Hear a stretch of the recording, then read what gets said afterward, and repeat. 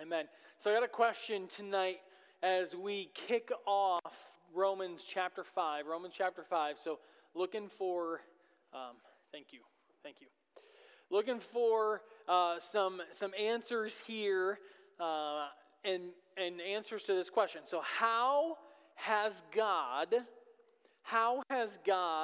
used suffering as a tool for perseverance, for character, or for hope in your life specifically?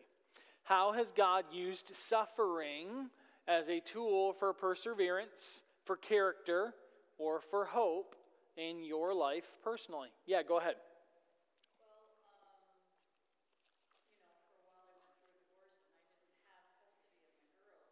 Okay.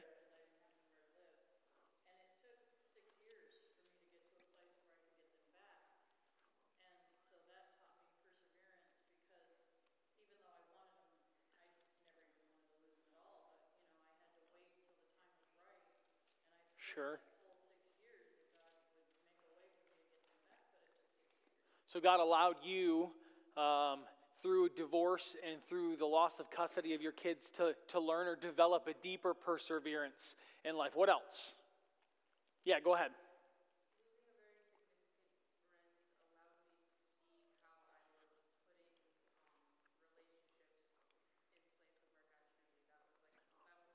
Your idol, okay. So the loss of someone important to you showed you that relationships were an idol in your life. What else? How has God used suffering in your life? Yeah, go ahead. I think through the suffering, taught me that the flesh really is not the king of the roost. And I need to be looking elsewhere. And I had to take a lot of licks to be humble. And I'm not completely humble, but it just put the flesh in its place, I believe. Okay, so through suffering, your flesh has been put in its place by God. Does anybody else want to add to anything that's been said before we move on? Well, that gives the spirit perseverance. Yeah, sure. The Spirit within us perseveres as we press into God in our suffering. It was Martin. Yeah, go ahead.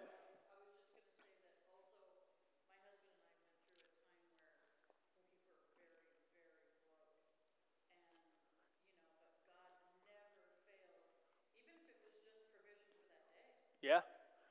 Yes.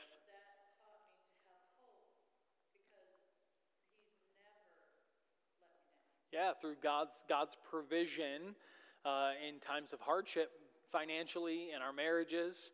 And it was Martin Luther who said that in the entire Bible, there is hardly another chapter which could equal the triumphant text of Romans chapter 5. The reason he said this was because Martin Luther went through much suffering. And there's many things talked about here in this chapter that I believe Martin Luther wanted believers to understand and know. So if you would turn with me to Romans chapter 5, we're going to look at what happens tonight. We're going to cover a lot of topics. We're going to cover the topics of the benefits of believing in God. What are the benefits of salvation? We're going to look at what comes because of suffering. But then there's really going to be a challenge about something at the end of this chapter for us. And so we're going to kick off in verse number 1. And it says, "Therefore, since we have been justified by faith, we have peace with God through our Lord Jesus Christ." And it says, "Through him we have also obtained access by faith into this grace in which we stand, and we rejoice in hope of the glory of God." Now we're going to stop right there for tonight at this moment. So to this point in the book of Romans, Paul has convinced his readers that the only way of salvation is to be justified by grace through faith. Now, though, Paul is going to tell us what are the practical benefits of salvation. what are the practical benefits of justification for one's life? And explaining that brings about an even more interesting idea here in Scripture. And so when Paul talked about justification, he was talking about something of a legal decree, so to speak. If we go back into Romans chapter 1, verse 18, all the way through Romans chapter 3 and verse 20, we see that we are guilty before the court of God's law. We're guilty before God's glory, and we're guilty to our conscience, or in man's conscience.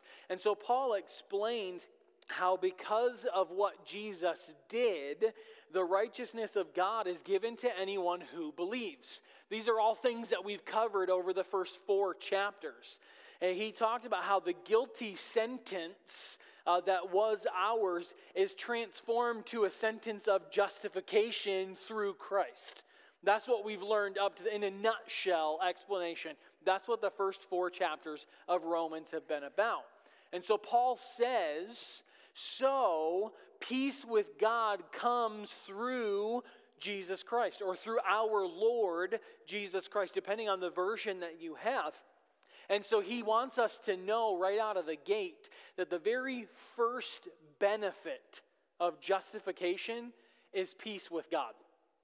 The very first benefit, and it's not going to hit the screens. The very first benefit is peace with God. Why, though? Why is that the first benefit? Well, because the price has been paid in full for your sin and my sin. That's why it's a benefit. It was done by the work of Jesus on the cross, and so God's justice towards us has been eternally satisfied through Christ. You guys tracking with me so far? You guys following along? Oh, great. Now, I want to just stop and linger here on what Paul said, though, because Paul said this was peace with God. This is not the peace of God. You guys following what I'm saying? He says this is peace with God. This is not the peace of God. So if we were to go into Philippians chapter 4, verse number 7, he says that we can be given the peace of God, or the peace that passes all understanding will guard our heart and mind through Christ Jesus. That is the peace of God. What Paul is saying here is that you have peace with God, meaning that the battle between God and my sinfulness is finished. You guys got that? Now that's crucial to our understanding of our relationship with Christ. Because of salvation, myself is no longer at war with God, just myself. You guys tracking with me so far? All right. And so the peace can only come through Jesus Christ, our Lord. So he and his work is the entire grounds for us to have peace with God. In fact, Jesus, according to Paul in Ephesians chapter 2, is our peace. He is our peace. So I want us to think, though. Let me ask you this question. Does the Bible ever say that we will have peace with Satan? No. Does the Bible ever say that we will have peace with the world? No. Does the Bible ever say that we will have peace with our flesh? No. Does the Bible ever say that we will have peace with sin? No. What do we have peace with through Christ? God. That's right. Through Christ, we can have peace with God. But there's a scary thing here.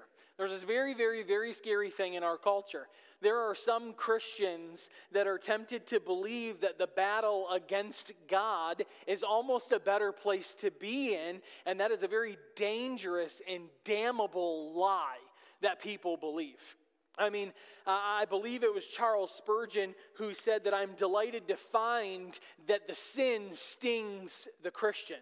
I'm delighted to find that the Christian hates sin more than what he did prior. And for me, I guess the easiest thing that I would explain of what Paul is trying to say here is that a sin-hating soul is a God-loving soul. Amen? A sin-hating soul is a God-loving soul. And Paul said that because of that, it is into this grace that we stand. It is into this grace that we stand. And so the second benefit right out of the gate from what Paul is saying, from justification, is peace and grace. So peace with God, and then a grace in which we stand. Yes? I'm slow again. Sure. I think I finally got it, though. There are those that believe that their suffering comes from God. Correct. Yes, there are those who believe that their suffering comes from God. Correct. Yes. And so, let me ask you this. Can someone give me a very simplistic version of what grace is? What is grace? Yeah, go ahead. Grace is receiving something that you don't deserve. Correct. Yeah, Amy, you want to add to that?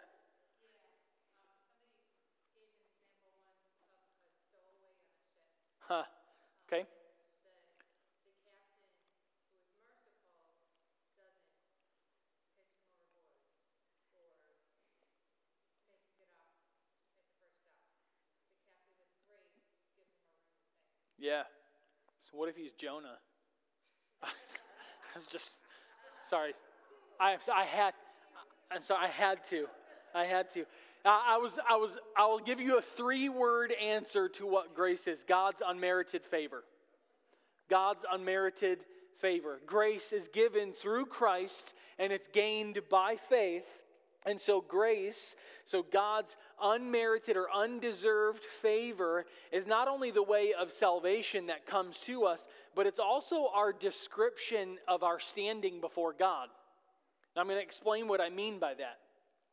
I would say that grace is not only the beginning principle of the Christian life, I would say that it's also the continuing principle of the Christian life. Grace. Many Christians begin in grace, okay?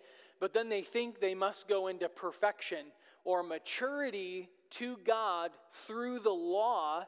And then they turn to this idea of some sort of earning merited favor or unmerited favor by God. And Paul spoke very harshly against our earning of something. It was unmerited. It was given without any repercussions because of what we had done.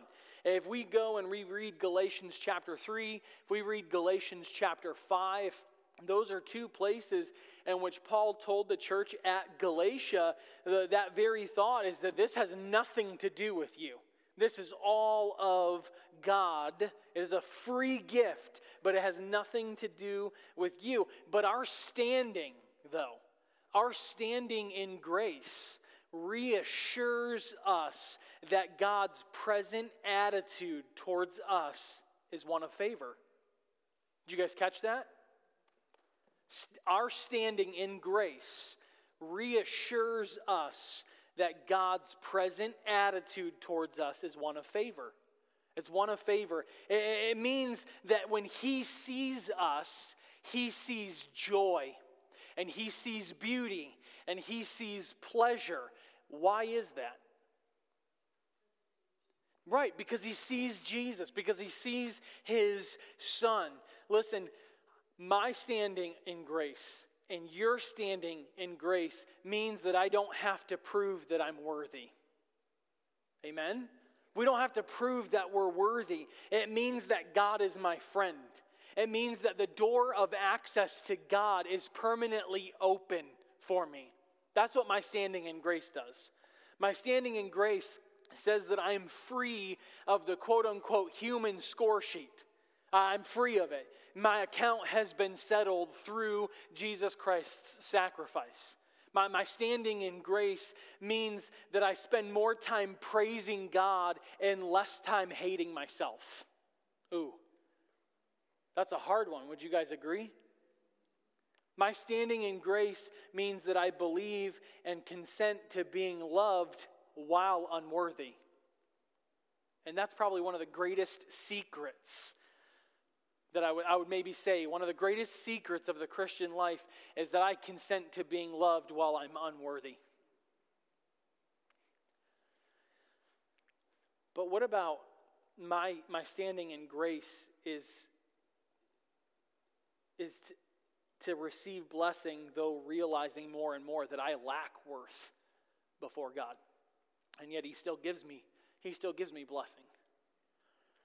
It's to testify of God's goodness all the time.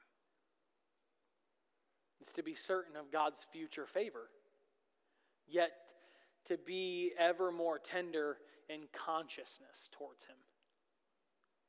It's to rely, and this is probably one of the hardest ones, in my opinion. My standing in grace is to rely upon God's chastening hand as a mark of his kindness. I struggled for so long in Hebrews where he said that God chastens those that he loves. In fact, he goes on to say that you are not of God if you are not chastened by him. You're not of God, meaning you're not a son of God, meaning you're not a part of his family unless you are chastened by him. And so a man under grace, like Paul, has no burdens regarding himself, but of everybody else. And so he's like, I want people to know that I have a standing in grace, and through Christ being justified, we have a standing in grace as well, which means that our access into that grace is only by faith in Jesus Christ. And we read these passages of Scripture, and I can't help but think how there are some churches that talk heavily upon a works-based salvation. When we see very clearly in Scripture that salvation comes through Christ alone. There's nothing that we can work out for ourselves in our standing of grace. It's, Period. Yes, that's it. It is only through Christ. Yeah, go ahead. So, discipline would be a great word to use.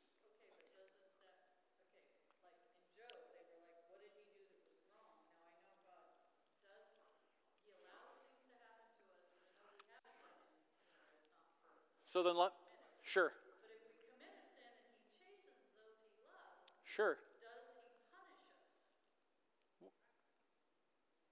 Are you asking if God's chastening is God's punishment?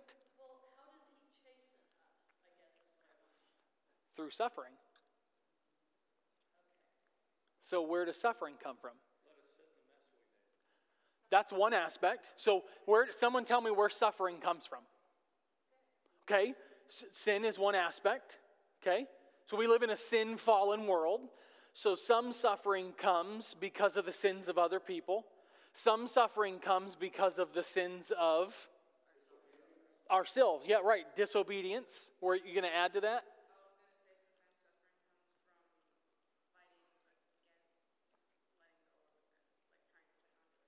Sure.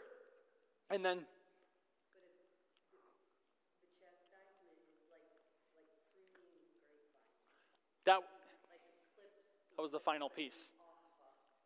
And if he doesn't clip stuff off in us, then we can't grow and flourish. Yeah. And it hurts while it's getting clipped. That was going to be the last piece. I would say the chastening of the Lord is used in our sanctification process. So like, say, Yep. it wouldn't be punishment for something I did. That wouldn't be part of the chastisement. Well, let me just put it this way. I couldn't stand up here and say that all chastening of the Lord is due to our sin or due to the sin of somebody else. I wouldn't be able to blanket statement that because it would be impossible for me to do that. Now, and it's not like I can't stand here and say, oh, well, the reason that, they lost this and they're walking through it because they're living in sin. I wouldn't be able to say that because I'm not God. So I don't. Yeah, go ahead.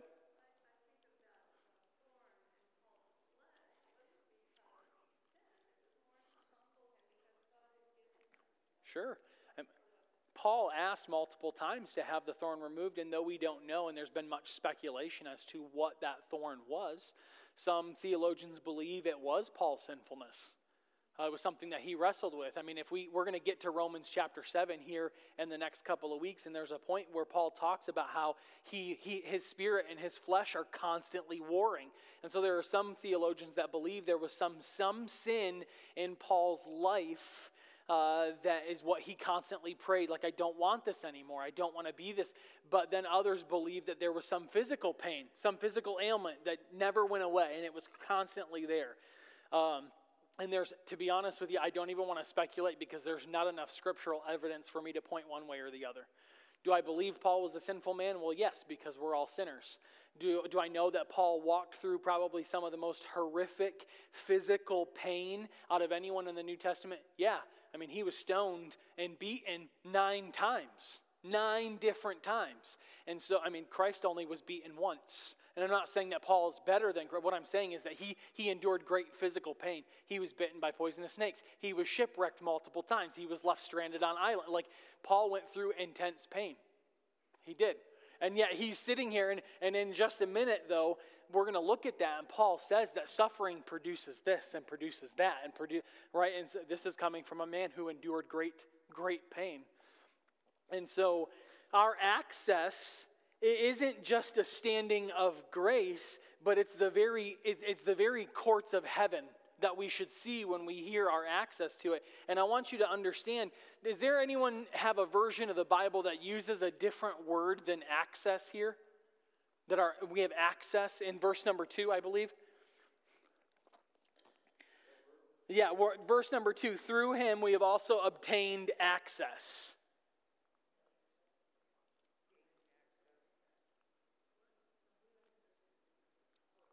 Yeah. So that word access comes from the Greek word prosagagi. And it means, in our English word access, but it means permanent admission and audience with God. So what Paul is saying, we have obtained permanent admission into the courts of heaven, is what Paul is saying. I have obtained permanent audience with God. Permanent audience. Meaning multiple things for us as believers. One means that we are able to access the throne of grace on our own. We do not have to go to a priest or a priestess to access God or to pray to God. That was one benefit of what Paul was saying following the veil being torn post-resurrection. And so the biggest thing here, like, because of our standing, because it's based on grace, we can stand and we can have peace because we know that our access is a permanent possession of us as believers. Now, I want you to know something. This, and I don't have time to get too deep into this topic, but this is one of the verses that is oftentimes misquoted and misused and abused, talking about whether someone can lose or can't lose their salvation. Now, Paul is saying the one who has been saved by grace has permanent access to God. Now, he's talking about the one who has been justified. I'm not talking about the one who said that they're a Christian or said that they prayed some prayer typically labeled the sinner's prayer that's not found in the Bible, just so you guys are all aware of that. The sinner's prayer is nowhere in the Bible. And if just because someone says that they're a Christian or labels themselves as a Christian, there are multiple things that we could talk about when it comes to whether or not someone can lose their salvation. But what Paul is saying here is a genuine repentance that has led to justification. Permanent access to God cannot be taken away from that person. It's exactly what Paul is saying. He's saying that the access to God, or the introduction to the divine presence, is a privilege that is lasting, or should be considered lasting in our lives. And we're not brought to God. Now, I want you to, please don't miss this. We are not brought to God for some interview and then we're going to be sent away. Okay? Well, we are brought to God to remain in Him until eternity. Until eternity. And so to say, and like I said, I don't have the time to unpack whether or not salvation can be lost, and I don't have time to unpack apostasy or the rejection of what you once believed and you've turned away from. I don't have time to unpack all those things. And so if you want to have a conversation about it, just come and see me afterwards. But this is what Paul is saying here, and that the words that he used were permanent admission, permanent audience with God. And so he says because of that, he says we should rejoice in hope of the glory of God. We should rejoice in hope of the glory of God. Now, this to me is probably the most logical conclusion to such peace and such standing of grace. We should rejoice in hope. Would you guys agree with me? Like, to grace and peace, we should rejoice in hope because of the glory of God. But when we relate to God on the principle of works, okay? When we relate to God on the principle of works, any rejoicing becomes presumptuous, and any imagined glory ends up coming to us and not to God. And so rejoice is typically the word that's translated as boast, is typically what we would see. But here it means a triumphant confidence.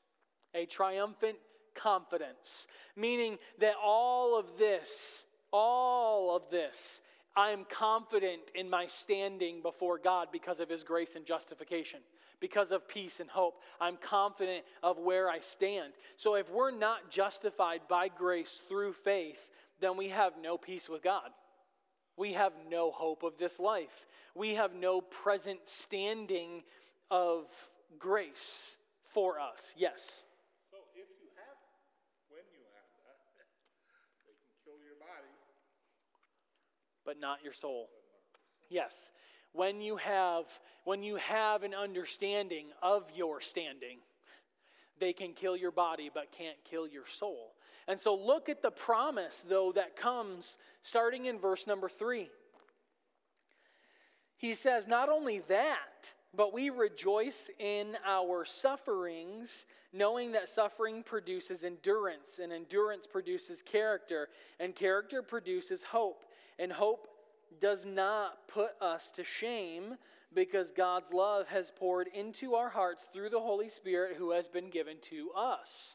And so Paul anticipates the accusation of the people that he has this too high, pie in the sky type mentality about God's justification, and that the glory of the Christian is somehow only intended for heaven.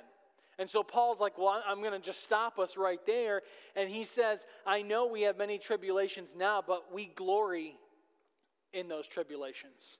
We glory in that suffering right here, right now. Paul's not giving us some spiritual platitude for the Christian life. He's using very strong words. The strongest word that he could use about suffering is the word tribulation. It's the word tribulation. Why? Because that term means hardship. Real hardship. It doesn't mean some minor inconvenience in one's life. It means real hardship. But Paul lived a life of tribulation. From the moment that he stepped onto the road to Damascus, he endured hardship. He went blind for months following his encounter with God. The apostles rejected Paul When he went to city after city, he was thrown in jail, he was beaten, he was stoned. I mean, we've talked about this. Paul endured hardship and tribulation, but he knew the truth of this very thought better than anybody, that we can glory in tribulation. We can glory in real hardship. We can glory in stresses, in literal stresses, meaning that they in us produce endurance, or some versions say perseverance. It produces perseverance or endurance in the Christian's life. I've tried to think of some things some examples to maybe help us understand this thought a little bit better.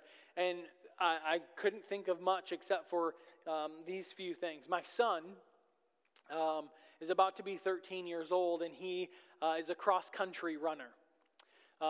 He ran last year, was his first year, and I remember when he got invited to come out to conditioning, and I started talking to the coaches on his very first day of conditioning, and they were telling us that each day of conditioning they had to run on average 4 to 5 miles.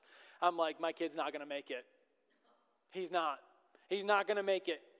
I'm expecting to leave and come home in an hour and a half at the end of this practice, and he's going to tell my wife and I'm never going back. But he gets in the car with more enthusiasm than what he had when he left. And I said, how'd it go, buddy? And he goes, it was awesome! And I was like, why?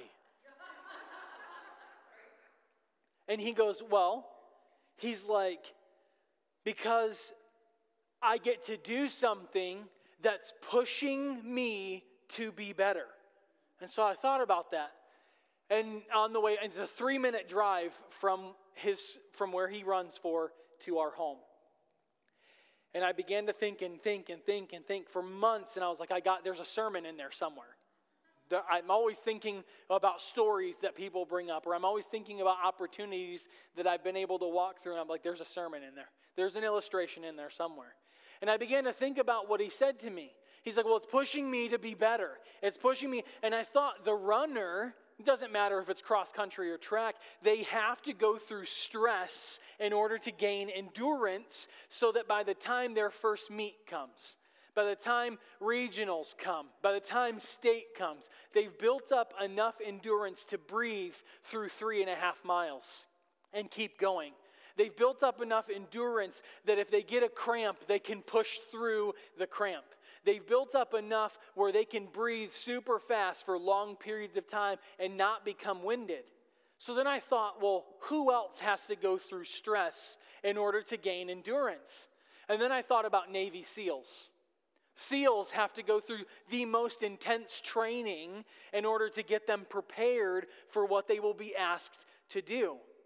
Soldiers will go into battle, but they have to prepare for the stresses of battle so they can endure war. They can endure hardship. They can endure heat. For the Christian, the tribulation is a part of our life that causes us to endure this life to prepare us for the next. To prepare us for the next. Yeah, go ahead.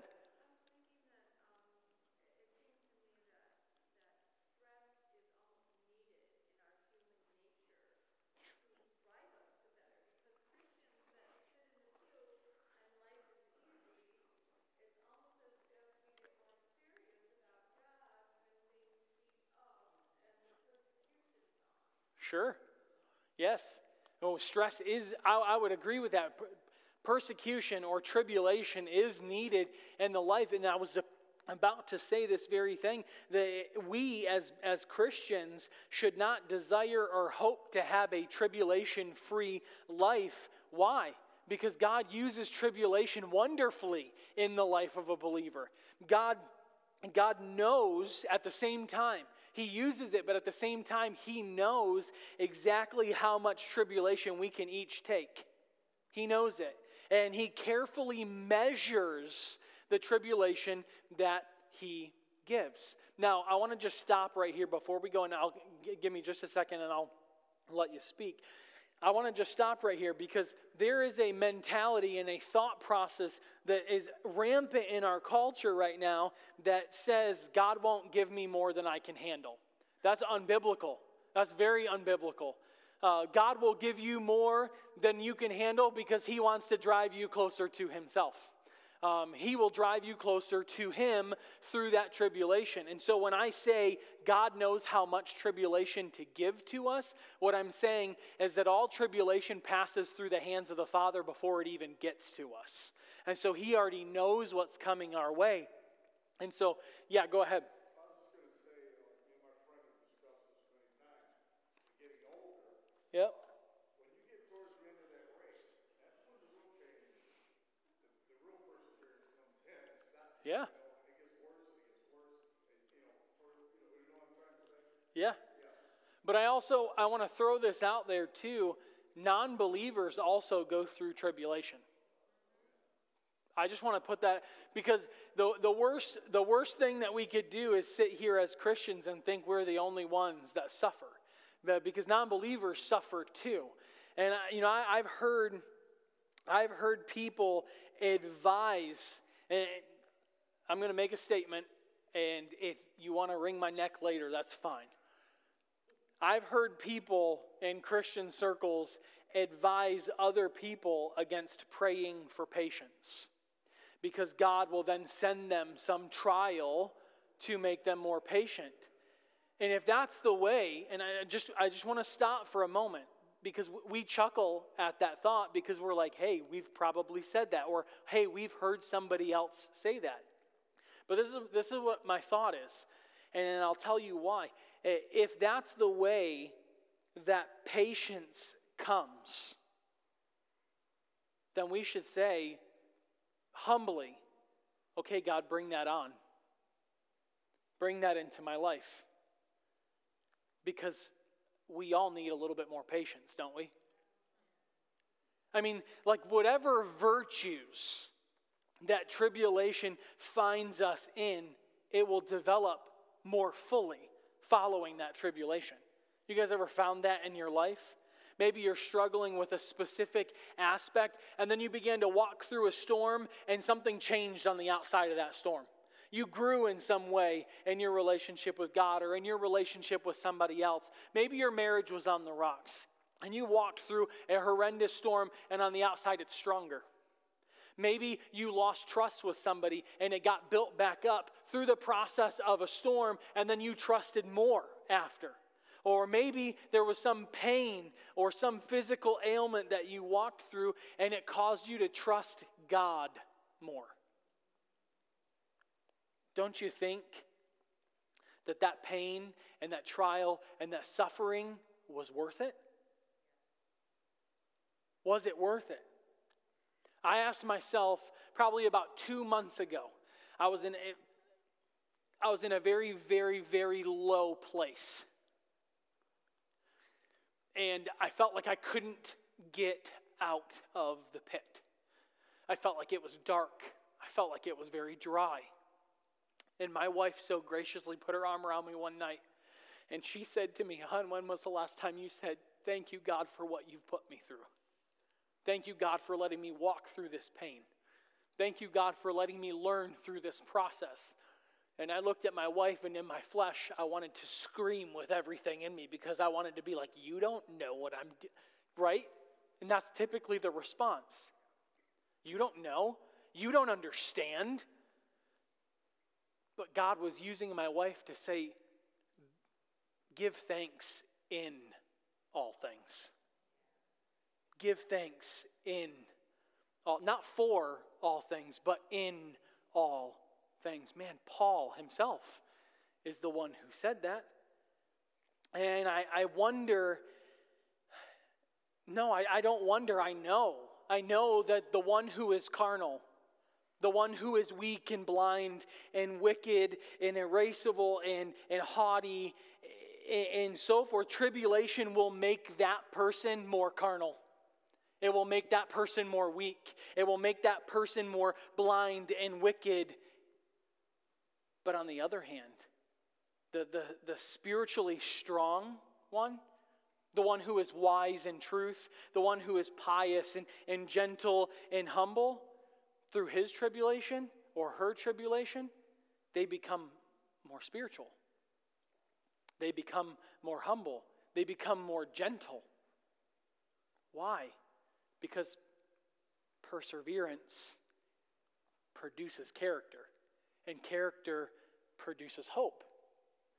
And if we trust in the Word of God, we have to trust that God's Word says to us that our sufferings will produce something better in us.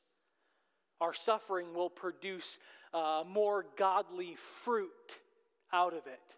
If we go back and read John chapter 15, Jesus himself said that my pruning, your abiding in me and my pruning produces fruit. And then a few verses later, he says it produces more fruit. And then at the end, he says it produces much fruit. So to be abiding in Christ, to allow for tribulation, to allow for chastening, to allow for suffering, my character is going to continue to produce more and then much godly fruit. Yeah, go ahead.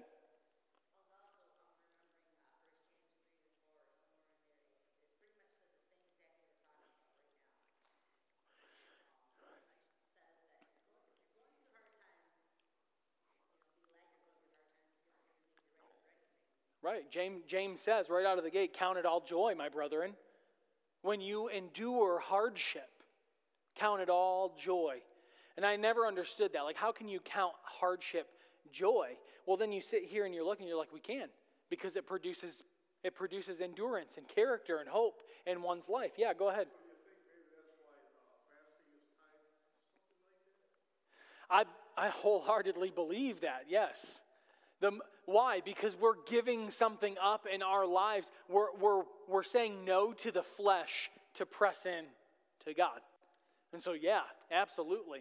If you are physically able, and I'm not saying, please,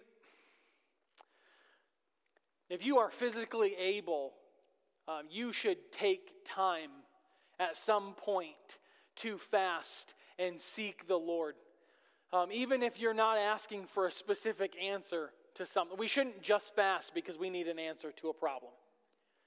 But if we are fasting, it's to give us a deeper understanding of God and a deeper relationship, more intimacy with Him. Now, if you physically can, it's not like you're going to get to heaven and be like, I can't believe you didn't fast. You're going to hell now. Okay, that's not going to happen, okay? So I know some of you physically would not be able to do that for long periods of time, but we can fast we can fast our cell phone. We can fast our TV and our internet. We can fast going out to dinner one night. There are lots of things that we can fast and spend that time that you would have used in those ways seeking God, praying to God. Now, go ahead. Was someone going to say something? I saw a hand. Okay. The perseverance in producing of character and character producing hope is what I would call the golden chain of Christian growth and maturity. Why? Because one virtue builds upon the other and they grow in the pattern of Jesus. You know, most every Christian wants to develop character and have more hope. Would you guys agree with that? You want to develop more character. You want to have more hope. These qualities spring out of perseverance, which comes through tribulation. And so, I would rather, and I don't know how many of you are in this boat, I would rather have God just sprinkle some perseverance and some character and some hope on me in my sleep. So that when I wake up, I'm a better Christian. Like, would anybody else in that boat? Like, God, can't you just, right? And to be honest with you, it's one of those mentalities that we have in our culture. We live in a microwave mentality. We want it right now. I used to tell our teenagers of our youth group in Florida that we live in a microwave mentality where we just want to get on holyscripture.com like we do on Amazon and order these 3 things and it just gets shipped to us in 48 hours and then we're good to go.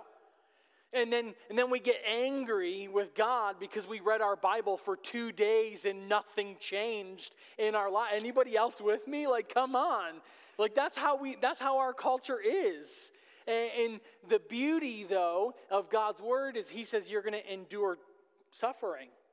And when you endure that suffering, these things are produced in you. Perseverance, hope. That life change comes because of the trial, because of the tribulation. Like, God's plan for me, God's plan for the Christian is not to just sprinkle those things on us when we sleep. That's not what it says. And like I said earlier, we honestly should be in a place where we soberly and reverently say, okay, Lord, bring it to me so I can be more like you. Bring it to me so I can be more like you. You know, I love the fact that God loves me enough and he carefully measures every trial because he has a loving purpose for my life. He has a loving purpose for everything in my life. And I don't want to seek trials. And I don't want to search out tribulation. But I shouldn't despise them or lose hope when they come. Yeah. I was just thinking about this.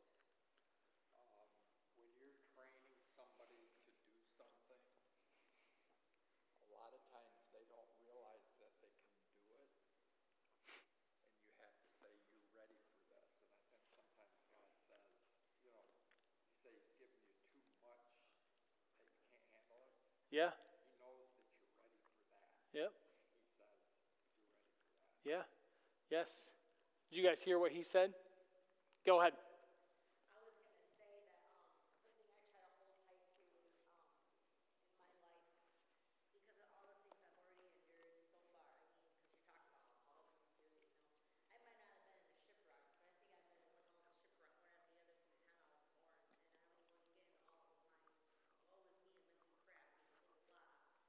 at the other from the time I was born. And I don't even want to get into all of my, woe is me, went through crap, and blah, blah. But I'm just saying, it was so, not at 45 years old, if I was talking about bringing God down, because my life didn't go as well as I thought it should go, or I wasn't protected enough, or whatever. It wasn't as good as someone else's life I thought could have been better. I mean, I really have to remember that even if I'm not rewarded here on earth, when I die and go to heaven, my rewards are going to be with me. Yeah, agreed. It's not to just walk away and turn my back on God because, he's getting my way. And that's what it boils down to. Everybody gets so upset, like my mom died, and Yeah. I wasn't ready for her to die. Sure. Be on my side, and I'm going to put my wall up. Yeah, I mean, you're absolutely right. Our reward is not always going to be found here on this earth. There's a song that we used to sing when I was a child that said, and there's a crown and you can win it if you go in Jesus' name. And the song talked about over and over and over, it doesn't matter what season of life you're in. It doesn't matter where you're headed. It doesn't matter if you're on the mission field. It doesn't matter if you're going through a heartache or a trial. If you go in Jesus' name, there's a crown. And as a child, I was like, man, my crowns better look nice when I get to, right? And then of course, then going through the book of Revelation and discussing the crowns that come to us as his children, that is a thought. Our reward will not always be seen here in the temporal. And if we honestly think about it, who would rather choose a temporal reward now or an eternal reward then? Just don't incriminate yourself, but just think about it. Would you rather a temporal gift now, a reward now, or an eternal one? And would heaven still be enough if you got there and you didn't have a crown? I'm just saying. I did. Hardcore in that. Hardcore I pounded that it wasn't a real. But honestly, just thinking about it. Would heaven still be enough if there was no reward for you? In heaven. Would heaven still be enough if you got there and there was no extra reward? Would it still be enough? I see hands all over the place. You don't have to answer the question. It's a question for us to ponder. It's a question for us would heaven still be enough? I think Sunday, if you guys missed the sermon on Sunday, go back and listen to it. I talked very briefly about heaven and how we all long for heaven for different reasons, whether it's seeing family members that have gone on or walking on the streets of gold or seeing the pearly gates, but those things don't make heaven heaven. Standing in the presence of our Creator is what makes heaven heaven. And so would heaven still be enough if you got there and the only thing that was there was the presence of God? But I love what Paul said. Paul said, hope doesn't disappoint. Hope does not disappoint. And that hope that tribulation builds in us is not a hope that will disappoint us, meaning that we're assured of that because God has proved his intentions to complete his work in us. I love what Paul said in the book of Philippians chapter 2, verse 1. He who began a good work will see it through to completion in the day of Jesus Christ. So whatever God has started in us, he sees it all the way through until the very end. And every Christian should have some experience of that thought in their life. They should have some deep inner awareness of how much God has given grace and mercy and love to you. Every Christian. And Paul's logical argument in Romans, his logical arguments, they are devastating. But the book of Romans does not lack emotion or passionate experience with God. Paul wants us to think the right thoughts about God, but he also wants us to have the right experiences with God. That's why Paul says the things that he does. I mean, God's love isn't given to us in a trickle. Paul said it is poured out into our hearts through the Holy Spirit. And so some Christians, and I'm not pointing fingers here, but there are some Christians who live as if God's love is only trickled out upon us. But God's love, Paul says, is an outpouring upon our hearts through the Holy Spirit. And it was given to us. So that's how God communicates his love to us, through the Holy Spirit. Through the Holy Spirit. And a lack of awareness of God's love can often be credited to a failure of not being constantly filled with the Holy Spirit. A lack of awareness of God's love is the failure to walk in the Spirit, as Paul talked about in Galatians chapter 5. Do you know, the Bible tells us that every Christian has been given the Holy Spirit from the moment of salvation. We know that, right? Right? You guys nod your head if you know that. The Bible tells us that every Christian has been given the Holy Spirit from the moment of salvation, okay? But I'm just going to throw this out there. Not every Christian lives in the fullness of the Holy Spirit. Not every Christian lives in the fullness, and not every Christian walks in the Spirit either. I believe that there are those who still walk in what I would call self-condemnation from their sin, believing that God's forgiveness is not enough to save them, though they've prayed for salvation. I also believe that there are people that don't believe that the Holy Spirit still moves either. And those are two main reasons why a believer does not go further in their walk with Jesus Christ. And yeah, go ahead. Aren't there those of us who walk in the Spirit at times and then the flesh takes over, though? Absolutely. I would definitely agree. How many of you have ever been in that category before? There have been moments or seasons of your life where you were constantly in step with the Spirit, and then there were seasons of your life where you felt like every other day was a moral failure. All three of you, great. Yeah, you're absolutely right. And when we get into the next 3 chapters of Romans, we're going to begin to look at the struggle between the flesh and the spirit and what Paul says to us about that and how do we overcome that, right? How many of you know, by just showing your hands, how many of you know that through the power of the Holy Spirit, bondage to sin can be broken off in our lives? Right. But how many of you also know that your flesh is right here and it does not stray far from you?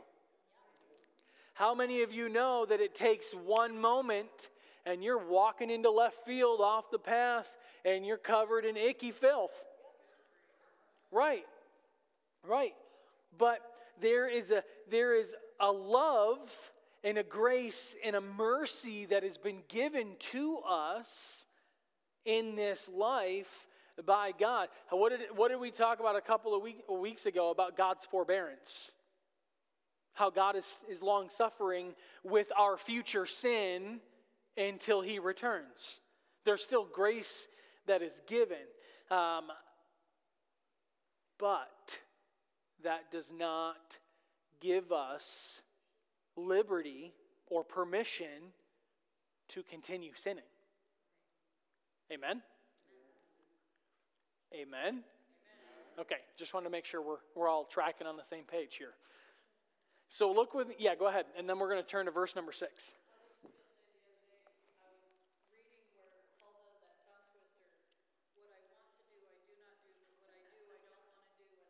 Yeah. Why do I do the things that I hate? Yeah. You should read it in the Greek. It's awful. So look with me at verse number 6. Verse number 6. It says, "For while we were still weak, at the right time Christ died for the ungodly. For one will scarcely die for a righteous person, though perhaps for a good person one would dare even die. But God showed His love, or demonstrated His love, depending on your version, for us, and that while we were still sinners, Christ died for us." And so Paul's description of the greatness of God's love is to say that love is given to the undeserving, to those without strength, to the ungodly, and the sinner. And so this emphasizes the fact that the reason for God's love is found in Him, and it cannot be found in us. So let me just ask you this question, just to make sure we're all good. This is not a trick question, but who are the ungodly and wicked people that Jesus died for? Us. It is us. Paul spent the first 2.5 chapters of the book of Romans telling us that all people are the reason why God sent His Son to the cross. And it may have seemed, in some perspectives, as though Jesus' work was late, but it was done at the perfect time in God's plan. Do you know in Galatians chapter 4, Paul said that when the fullness of time had come, God sent forth His Son? When the fullness of time had come, God sent forth His Son. Meaning that at that moment when Christ came, the world was prepared enough where God wanted them spiritually, economically, linguistically, politically, philosophically, and geographically for the coming of Jesus Christ. It was exactly His appointed time. And that was the perfect time for Christ to come and for the gospel to then go forth from that moment forward. And it says that Christ died for the ungodly. That He died for the ungodly. Listen, Paul mentioned very briefly in Romans chapter 3, verse 24 or 25, he mentioned the idea for the first time of substitutionary sacrifice as a theological term that means that Christ paid the penalty for our sins, or in some versions we read that big churchy word propitiation. Do you guys remember that? Right. And so that is where we get the doctrine or theology of substitutionary sacrifice. And it means that God's love is a love beyond even the best love amongst humans. And it was given to us. And listen, I have thought I've thought for a long time, like a good man could die for a good cause. Would you guys agree with that? A good woman could die for a good cause, for the right kind of cause. But he said, but would a righteous man die? Would a righteous man die? And he was saying, a good man in Jesus Christ came to die. And he died for those who were neither righteous nor good. He came to die for the ungodly and the wicked. And so let me ask you this question. How does the death of Jesus Christ demonstrate God's love? Yeah, go ahead. Okay. Could you elaborate? I'm not a believer, and I need you to explain it to me.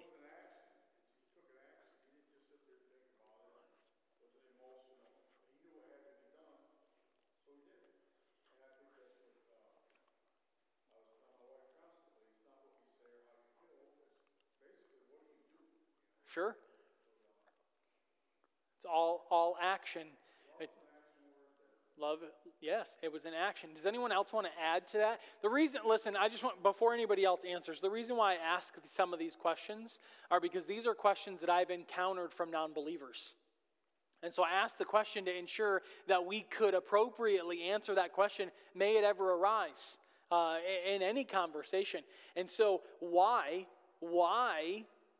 is Jesus' death on the cross a demonstration of God's love? How? How is that? When he was in the Garden of Gethsemane, he was praying and he said, Father, let this cup pass from me.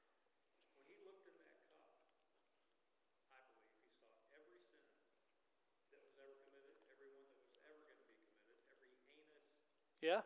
murder, robbery, rape, abortion, whatever that would be sin of mankind. And he took all that upon himself, which has to be the ultimate act of love. Yes. Yeah, go ahead, Laura.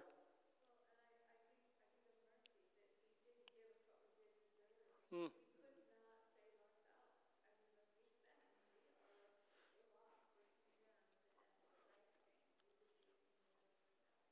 Yeah, go ahead. Do you have something you want to add? I saw your hand. Okay.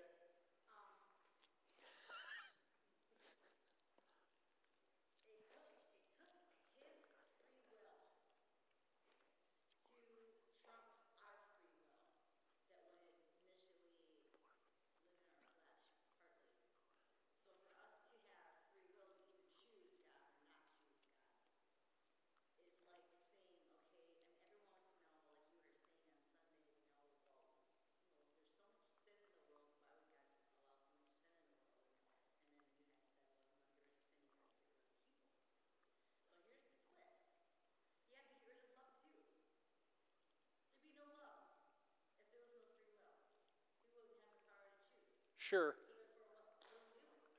Sure.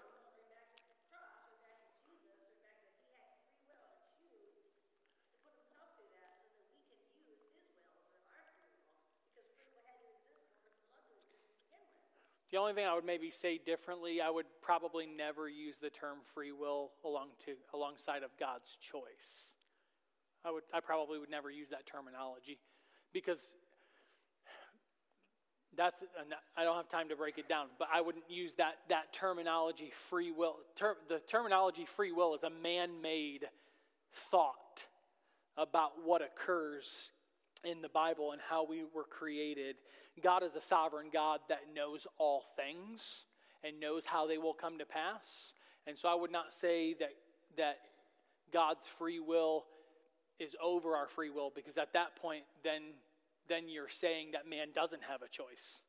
And then you begin to argue the very fine lines of predestination and the very fine lines of election, which are doctrines that are used to destroy truths in the Bible and not undergird them. Yeah, and then K. Doesn't even Romans say, though, that Jesus didn't think equality with God was something to be grasped or held on to, but lowered himself It was in Philippians. Yep. He lowered himself even to be lower than the angels to come down here. Right, to become a servant unto death. Yeah. All that. I mean, that's a pretty big statement right there. Well, sure. Sure. Yes, Miss Kay. I might be off track with your question, but my opinion, this shows God's love because He gave His Son. How many of us would give our child to die a cruel death that Christ died? To pay for the sins of people that hated Him. What greater love can there be? Yeah. The cross was the ultimate demonstration of God's love. And it's and I love the explanation because in our humanness, I don't know that there is a human being that would say, oh, I'll do that. I'd give up my kid. Like, I honestly don't. I've never met one, at least. And if they said that to me to my face, I would probably be thinking, they're a liar. Just being honest. Just being honest, okay? But right. Absolutely. So the cross, though, and I don't want us to miss this, the cross is the ultimate demonstration of God's love, but it's also the ultimate demonstration of man's hatred at the same time. The cross was a demonstration of man's hatred. It proved that the height of man's hatred could not defeat the height of God's love. And that demonstration of God's love isn't displayed so much in that Jesus died, but it's seen in whom Jesus died for, the ungodly. Jesus died for the undeserving, the sinner, the one who rebelled against him. So look now at verse number 9, and let's try to get a little bit further in this chapter.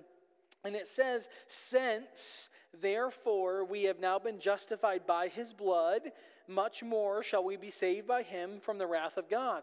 For if while we were enemies, we were reconciled to God by the death of his Son, much more now that we are reconciled, shall we be saved by his life? More than that, we also rejoice in God through our Lord Jesus Christ, through whom we have now received reconciliation. Now, if we are justified by the work of Jesus Christ, we can be assured that we are also saved from God's wrath through Jesus. Why? Why can we be assured that we're saved from God's wrath? God.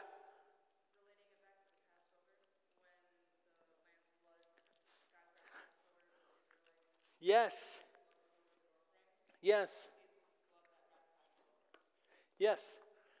Because of the blood of Christ, we are saved from the wrath of God. Listen, the wrath of God was, according to Romans 1, right? We addressed this, but the wrath of God was revealed from heaven against all ungodliness and unrighteousness of men. And so that was placed upon Jesus as he was our substitute on the cross. So, is it true that we must be saved from the world? Yes. Is it true that we must be saved from our flesh? Is it true that we must be saved from Satan and hell? Yes, but most of all, we have to be rescued from the righteous wrath of God. Most of all. And if God showed such a dramatic love to us when we were enemies, Paul said, think of the blessing that we will enjoy once we are in the presence of God. Yeah, go ahead.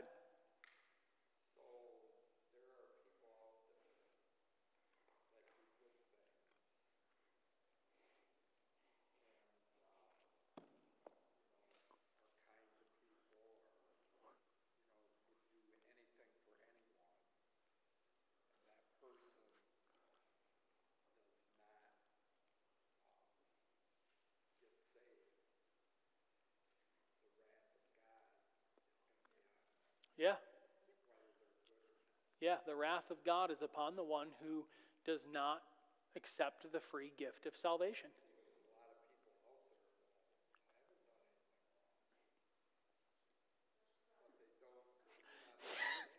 Yes.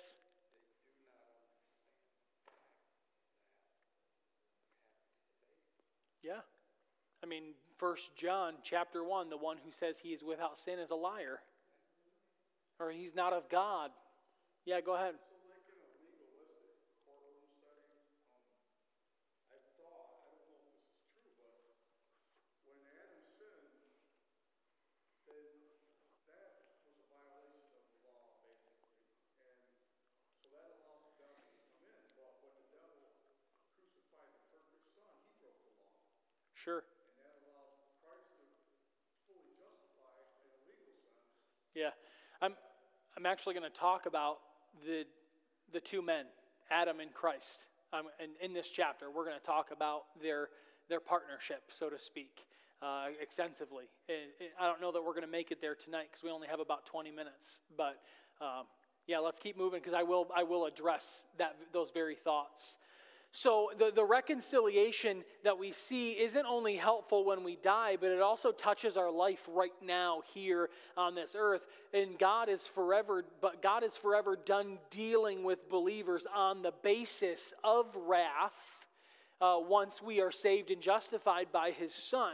So kind of back a little bit to our conversation from earlier, God may still chasten us as a loving Father, but not in payment for our past sinfulness. You guys catch that? Not in payment for our past sinfulness. God only allows chastening to bring loving correction and guidance into the life of a believer. So look now at verse number 12 because we're going to start seeing these two men. So verse number 12 says this, therefore, just as sin came into the world through one man, and death through sin, and so death spread to all men because all have sinned. So let's just stop right there. I'm going to start to unpack this. And so if you need me to repeat something or to explain something further, please stop me. Paul regarded Genesis chapter 3 as totally and historically accurate and true. He regarded Adam and Eve as real people, and what they did, he regarded as having lasting effects all the way through present day. You guys tracking with me so far? Okay. Now, it's important for us to understand that the Adam and Eve account is not an optional passage that we can accept or reject or allegorize in any way, shape, or form. According to Paul's theme here in chapter 5, you cannot take away the truth of Genesis 3 without taking away the principles that lay the foundation for salvation. You can't. And so to Paul, Adam was more than just a historical individual. To Paul, Adam was the first man. But to Paul, he was also what his Hebrew name means, humanity. Adam's name in Hebrew means humanity. And so the whole of humanity is viewed as having existed first in Adam. Did you guys tracking with me so far? So that's like saying one is all. Yes.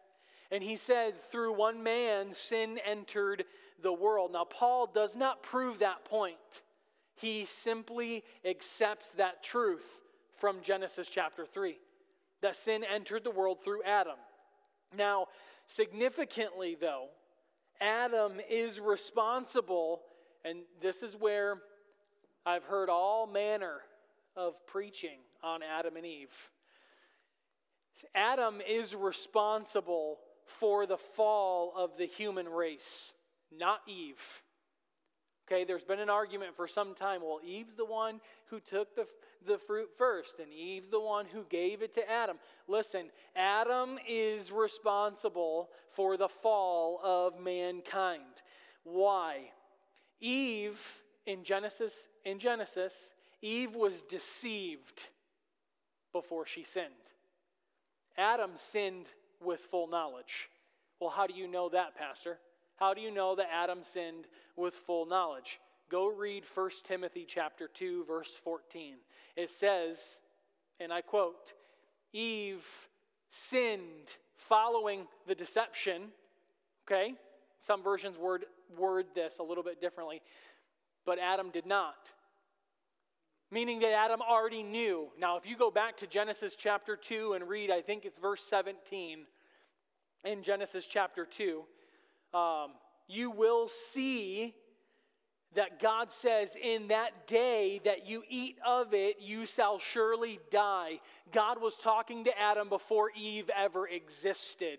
She was not even on the picture yet in Genesis chapter 2 and verse 17. She didn't come onto the scene until a few verses later. And so Adam is responsible for the fall of the human race. Why? Because he sinned with full knowledge, knowing what he was doing. He was not deceived by Satan. He was not deceived by his wife. He fully understood. And so the principle of death was introduced in the world when Adam sinned, and it reigned on the earth ever since. And so every grave is mute evidence to the spread and the reign of sin since the time of Adam. Since the time of Adam, the beginning. And since death and sin are connected, we can know that all men are sinners because all are subject to death. Everybody. And so that sounds odd. Would you guys agree it sounds a little odd to our individualistic ears? Like Paul clearly teaches that all man sinned through Adam or because of Adam. And so Adam is the common father of every person on earth, and every human who has ever lived is in Adam's genetic makeup. Every person. And so mankind actually sinned in Adam. So I'm going to try and explain this a little bit greater to you. So humans are mortal beings, meaning that they will die. Okay? And humans are subject to death before they commit any sin in and of themselves. You guys tracking with me so far? You are subject to death because of sin before you commit any sin in and of yourself. And since death is the result of sin, it shows that we are made sinners by Adam's sin. You guys tracking so far? Okay, just nod your head. If not, just say, I need to talk to you. Okay? So we are made sinners by Adam's sin, not by our own personal sin. So, you guys good? Okay. Now, we may not like that fact that we are made sinners by the work of another man. Would you guys agree with me? I mean, if you're honest, I'm made sinner because Adam. I'm a sinner and we may protest. We may even say or have thought at some point in this life, well, why can't I stand on my own 2 feet and not be made a sinner because of the work of another person? Yeah. Well, I'm going to address that in a minute too. So if it's fair to be made righteous by the work of another man, it is fair to be made sinner by the work of another man.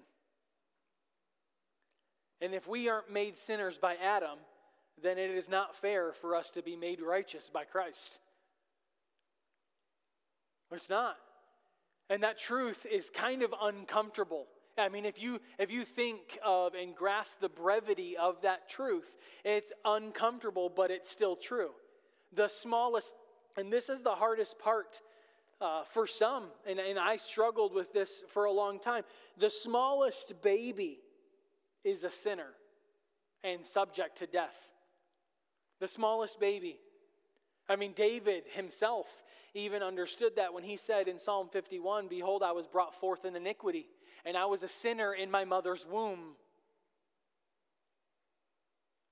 I struggled for so long with that thought that even the smallest of babies is a sinner. And then I had my own children. I mean, I didn't have them. My wife did. And I thought, as our children started to get a little bit older and they started walking, and they started talking, and crawling, and breaking everything. And I thought to myself, I didn't have to teach my kids how to be selfish. I didn't have to teach them how to be angry. I did not have to teach them how to do bad things. They learned that on their own. Why? Because of sin. Because of sin. Yeah. Did you read my notes? That's literally my next line on my notes. So if babies are sinners, does that mean that they go to heaven or hell? So someone explain to me why. Okay. But there's two specific reasons from Scripture that we know. Go ahead and then go ahead and then go ahead.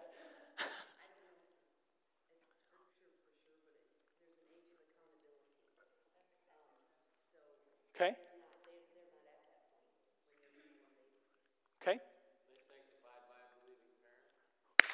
Did you read my notes? Because that's my next line. Yes. Hold on. I'm going to cover this. Go ahead. Did you have something you wanted to add to what they were going to say?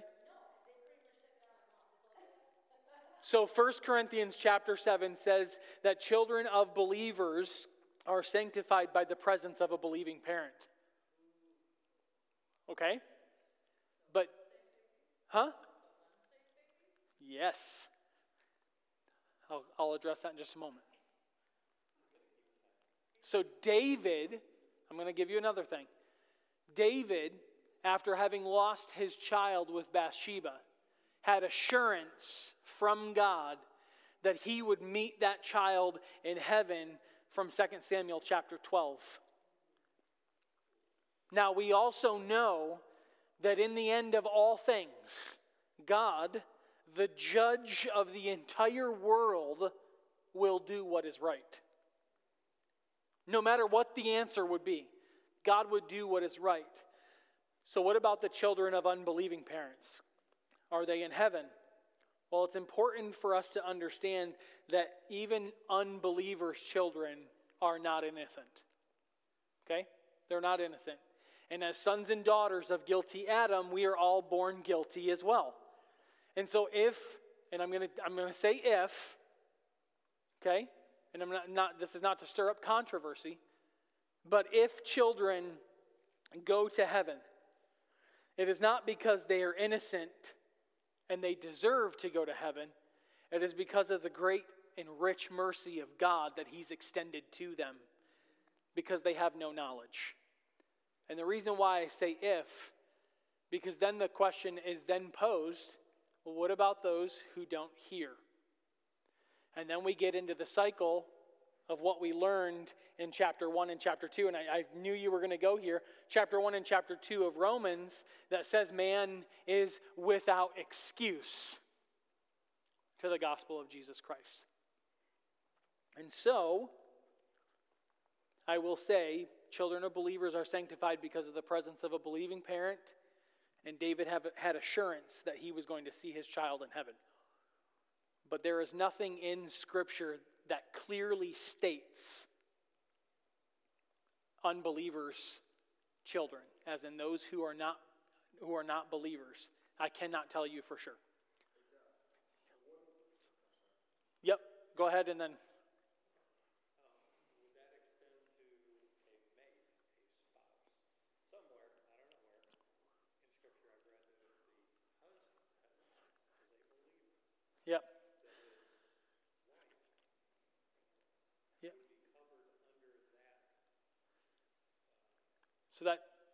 So that teaching came out of the Old Testament, and the most clear place in the Gospels that we see it is with Zacchaeus. When Christ goes into Zacchaeus' house, he said, "Salvation has come to you and your house." Would be the clearest picture of that belief, that thought. Go ahead. I see what you're saying, but if a child has no recollection of good or evil or wrong or anything of that nature, it's kind of hard to believe that, even though it's part of the fall of grace, But then you just completely missed the point of what I just said, that in Adam, everyone is born guilty. So if you could give me a verse that said an unbeliever child goes to heaven, then I would stand here with certainty and tell you an unbeliever child goes to heaven.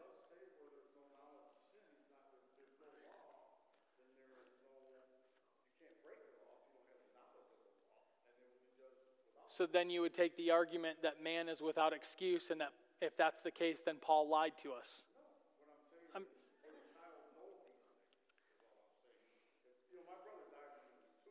Sure. Last thing on earth I want to say is because he was in a simple race and he never really done anything to anyone that he's Sure. somehow condemned by God. So then I'm not trying to sit here and tell you that children are not going to be in heaven. That's not what I'm doing. What I'm saying is, as your pastor, I'm not going to bring my conjecture to what we have in Scripture. Why? Because that's unbiblical. I'm saying, as your pastor, I'm not going to stand here and give you 100% surety where there is none. Like I can't do that. I cannot stand up here because I will be judged harshly when I'm standing before God as your pastor if I have mishandled the Word of God. It doesn't mean that they're not going. It just means he can't demonstrate that. Correct. But then, I mean, and I'm going to play devil's advocate for a minute because it's my favorite thing to do. If that were the case, and this is a big if unbelievers' children did not go to heaven, would God still be good? Right. But would we still live like God is good if that were the case? Because this whole thing, we cannot grasp all of God's knowledge in our finite mind. We would not be able to handle it.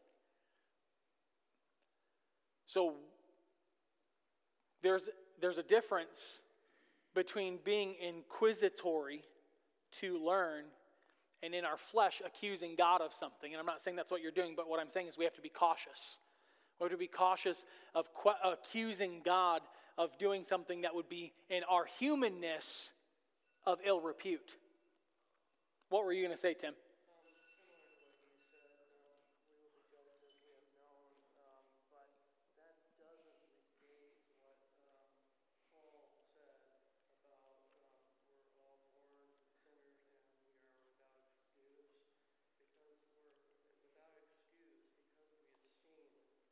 Sure.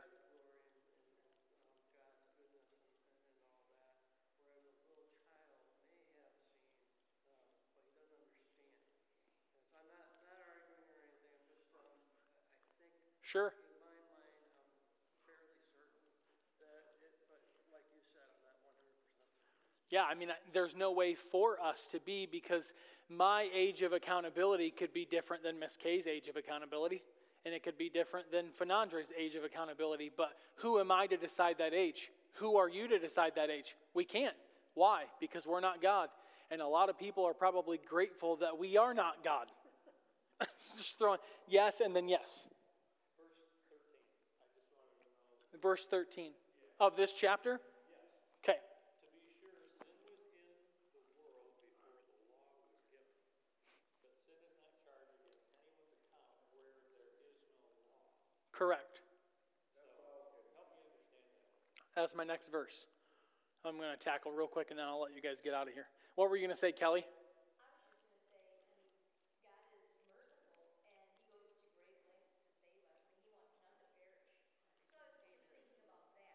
Sure. We're not sure, but it's a good sense of what you read in the Bible that makes me feel comfortable that I'm going to say God probably is pulling all of those folks up there just because of his mercies, and he doesn't want anybody to perish. Sure. The only reason why I said what I did is if someone came to me with that question, I could not 100% say with certainty, yes, the Word of God tells me flat out. It's what I would call one of the very few areas, gray areas of Scripture. So, and the reason why and I'm just going to tell you this, and then I'll answer your question. As Christians, we should look at God's word as black and white as possible. And the reason for that is because the more gray area that we have in Scripture, the more we have a tendency to sin. The more we have a tendency to twist, to fit our own agendas. And so when we read and study Scripture, we should see Scripture as black and white. Black and white. That's it. And so if it is not clearly laid out one way or the other, we should never, ever add conjecture to it. It's not clearly laid out. So I couldn't answer 100% to that question. Right. But where do the arguments lead us to? Division. Thank you. I was hoping arguments lead to division. Yeah. So real quick, I'm going to do verses 13 and 14, and then I'll let you guys jet, and we'll finish the rest of the chapter next week. And so, for sin indeed was in the world before the law was given, but sin is not counted where there is no law. Yet death reigned from Adam to Moses, even over those whose sinning was not like the transgression of Adam, who was a type of the one who was to come. So, we know that at the root of all, we are made sinners because of Adam and not because we broke the law ourselves. Okay? So we know this because sin and death were in the world before the law was ever given to Moses. Yes. Yep. Okay. So the law was too late to prevent sin and death, and it was too weak to save from sin and death. And so death reigned, is what Paul said. Death reigned. The total merciless reign of death before the law was given at the time of Moses proves that man was under sin before the law. They were under sin, meaning that sin was already established here, meaning that we were already destined for death and to receive the wrath of God before the law was ever given. Now, death reigned even over those who had not sinned. Okay, so in the exact way that Adam did, even if you didn't sin in that way, death still reigned over you, showing that the principle of sin was at work in every single human. Paul presented Adam as a picture or a representation of Christ. And I'll explain. Adam and Jesus were completely sinless men from the beginning. Okay? But both of them did things that had consequences for all of mankind. Adam sinned. Christ came essentially to clean up. Does that make sense? And so, without going too much further, because the next couple of verses, he begins to talk about how the offense, because of Adam's offense, many have died and many will die. And he then begins to break down why Christ had to be the free gift for us. He had to lay down his life in order for us to be saved by the grace of God, and that because of God's grace, it abounded to many. And so Adam's work brought death, where Jesus' work brought grace. Does that make sense? Yeah, I just wondered about the part where it said that sin is not charged against anyone's account. Right. Does that mean even though death was certain, were they lost? Yes.